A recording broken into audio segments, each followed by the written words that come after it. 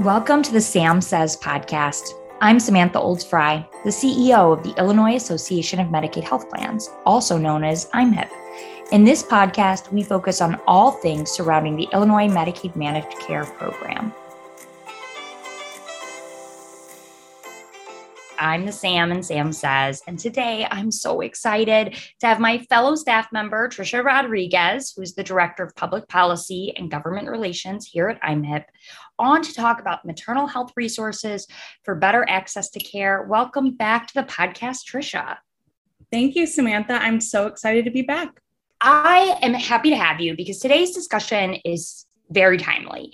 We're wrapping up our second quarter where we focus on maternal health here at IMHIP.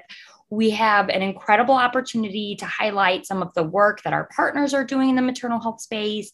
And I'm excited to talk about what IMHIP has been doing with the plans in maternal health care, specifically our maternal health toolkit. I could not agree more. I have been amazed the past few months as I've learned more about the work that our industry partners are doing, as well as policymakers in the maternal health space. But I think one important role for IMHIP and a really unique role is serving as a resource for both providers and consumers on how to effectively use the full Medicaid benefit. And in the case of providers, how to actually bill for those benefits. And this work is so important because oftentimes information about health insurance benefits can be really fragmented and difficult to access in a really comprehensive way. That's absolutely right. And so we're going to run down today on sort of what we've been doing with our partners, because we know here in the Medicaid space, like nothing is done alone, but what we've been doing to sort of break down those silos, remove fragmentation, and then also move the system forward. How have we collectively, with great partners like Leader Greenwood, strengthened the Medicaid program to better serve pregnant people? Because I think, as I look over, sort of what we've already done in, this year, it's a lot. And the space in, maternal health care, we are really going to see as all of these changes are implemented, I think some really good improvement and some just really practical ways. We'll dive into that, and some, significant investments that are long overdue. Yeah, I agree. And I'm really excited that the Medicaid Omnibus, House Bill 4343, was recently signed into law. IMHIP worked on rate increases for both prenatal and postpartum care visits, as well as what's called an external cephalic version. And again, a huge shout out goes to State Representative LaToya Greenwood and Senator Julie Morrison on leading this effort. And really the purpose of these rate increases is to improve access to services for the Medicaid population. Absolutely. Let's dive right into the nuts and bolts, and let's start with the IMHIP toolkit, because like you said, sort of in your opening, so much of health insurance benefits, whether it's Medicaid, whether it's commercial insurance, Medicare, it is so confusing and clunky, and it can be hard to sort of understand what are you as a consumer entitled to? And then if you're a provider, how do you help your patients navigate the healthcare space? And I think there's sort of this idea, this misconception that Medicaid isn't as comprehensive as it is. So I think this toolkit is going to help members, but I really think it's going to help providers connect the pieces. Yes, I definitely agree with that. And IMHIP's maternal health toolkit is really meant to serve as a comprehensive resource for both maternal health providers. And I really think even a resource for pregnant people who are on Medicaid. It explains the full array of covered Medicaid services that are available to pregnant people, including maternal health benefits, family planning, mental health support, which is really important, and transportation. The toolkit also walks through the importance of prenatal and postpartum visits, kind of going off of the legislation that we were advocating for. And the purpose of that is to really improve the chances of a healthy pregnancy. There's also information in the toolkit about the availability of blood pressure cuffs, and that is really to support pregnant people in between their healthcare appointments. And finally, the toolkit really illustrates the benefits of being enrolled in Medicaid managed care, even outside of the traditional Medicaid benefit. The health plans offer many unique benefits outside of what is covered under the Illinois Medicaid program. And this is to really incentivize attending prenatal and postpartum visits and also other engagement with the healthcare system.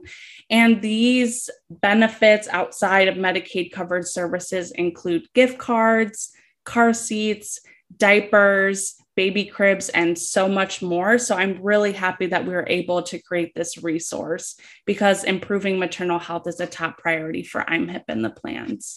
Right. And as we've talked about time and time again, over 50% of births are covered by the Medicaid program here in Illinois. And what we've really found is there's a true benefit to managed care. Like there's no questions. Medicaid managed care is just a greater, more comprehensive, member-focused benefit, if you will, than fee-for-service. Fee-for-service is a claims payment process. Medicaid managed care focuses on the member. We talk about additional benefits. As we know, pregnant people are entitled to care coordination, to a care coordinator to help them work through sort of and understand the interacting with the healthcare system as a pregnant person. Sometimes it is the first interaction in a sort of over a duration of time that a member probably has. Typically, these are pregnant or these are young, healthy members. So they're not as used to interacting long-term with the healthcare system. So our care coordinators are there to help with that. We already talked about added benefits and transportation. And then, health plans also, which we talked about in some of our education, a lot of the plans are doing tons and tons of work around getting healthy foods to pregnant people, addressing social determinants of health, breaking down silos to make sure members get the mental health and substance use disorder treatment that they may need. There is a lot for members in a managed care coordination environment. And what I love about this toolkit is it just breaks it down really simply of what is the benefit for people and how do they use those benefits. Yeah, and I think another really unique benefit that isn't really mentioned in the toolkit, but I did want to mention is that we require all of our providers to complete cultural competency training. So when you're talking about maternal health and health outcomes, making sure that the Medicaid population has access to culturally competent providers is really, really important work. Yes, yes, yes. Like that. Oh, Trisha, I'm so glad you pointed that out because it's something that we've sort of been, weaving throughout our conversations on maternal health of the importance of, cultural competency, the importance of acknowledging and recognizing implicit bias.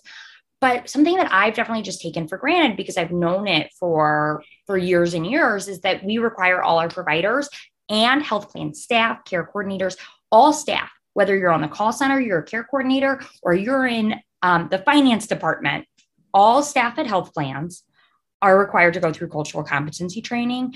And then we take it a step further because it's not enough if our CFOs and our accountants know about cultural competency.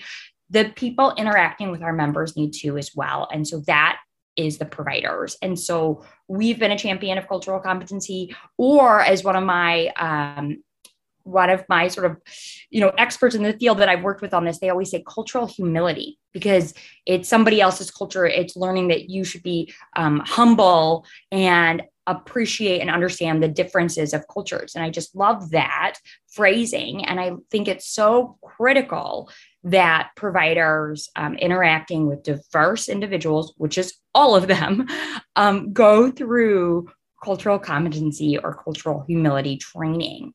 And I think we're going to see more about that in the coming years beyond the Medicaid space and beyond the providers that contract with the health plans. And I'm excited to see where that goes. But I cannot end this podcast without talking again about our legislative session, our legislative champions, significant work that we've already talked about, increasing the reimbursement for prenatal and postpartum visits. Huge. And I think you're going to talk about sort of the size. I hope you will sort of walk our listeners through the size of that increase because it is significant and how we believe, that's going to help improve outcomes for pregnant people here in Illinois. Yeah. And when we talk about prenatal and postpartum care, I always like to start out with the fact that the most recent IDPH data indicates that about 80% of pregnancy-related deaths in Illinois are preventable.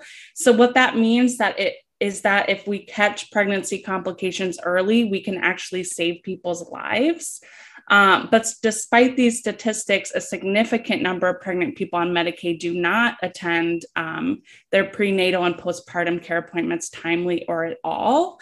And we know that the Medicaid population faces barriers in accessing healthcare, but also with a current Medicaid rate for prenatal care of about $40, there just are not adequate incentives right now to push pregnant people to attend these visits. So what we did is actually double the rate for prenatal and postpartum care visits, and we're hoping that we're going to see better health outcomes for pregnant people as a result.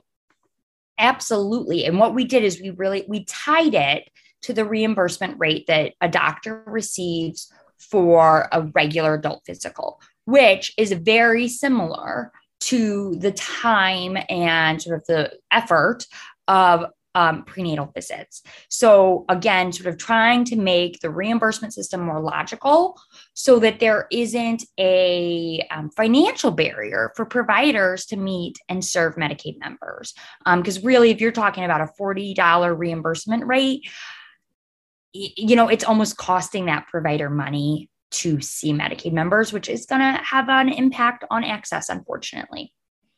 Yeah, and OBGYNs are specialists compared to, an adult physical that would be performed by a primary care provider. And obviously, those two healthcare professionals are very important, but you would expect to see a higher reimbursement for a specialist service. Absolutely, absolutely. And we didn't just increase reimbursement rates for prenatal visits, right? Well, we also looked at sort of some of the recommendations around decreasing C-sections, which are huge, major surgeries. People sort of don't always understand the significance of a C-section, but also with a major surgery comes the potential for complications. And so we increased and advocated with Leader Greenwood and Senator Morrison some reimbursement around ECVs. Can you sort of talk a little bit about that?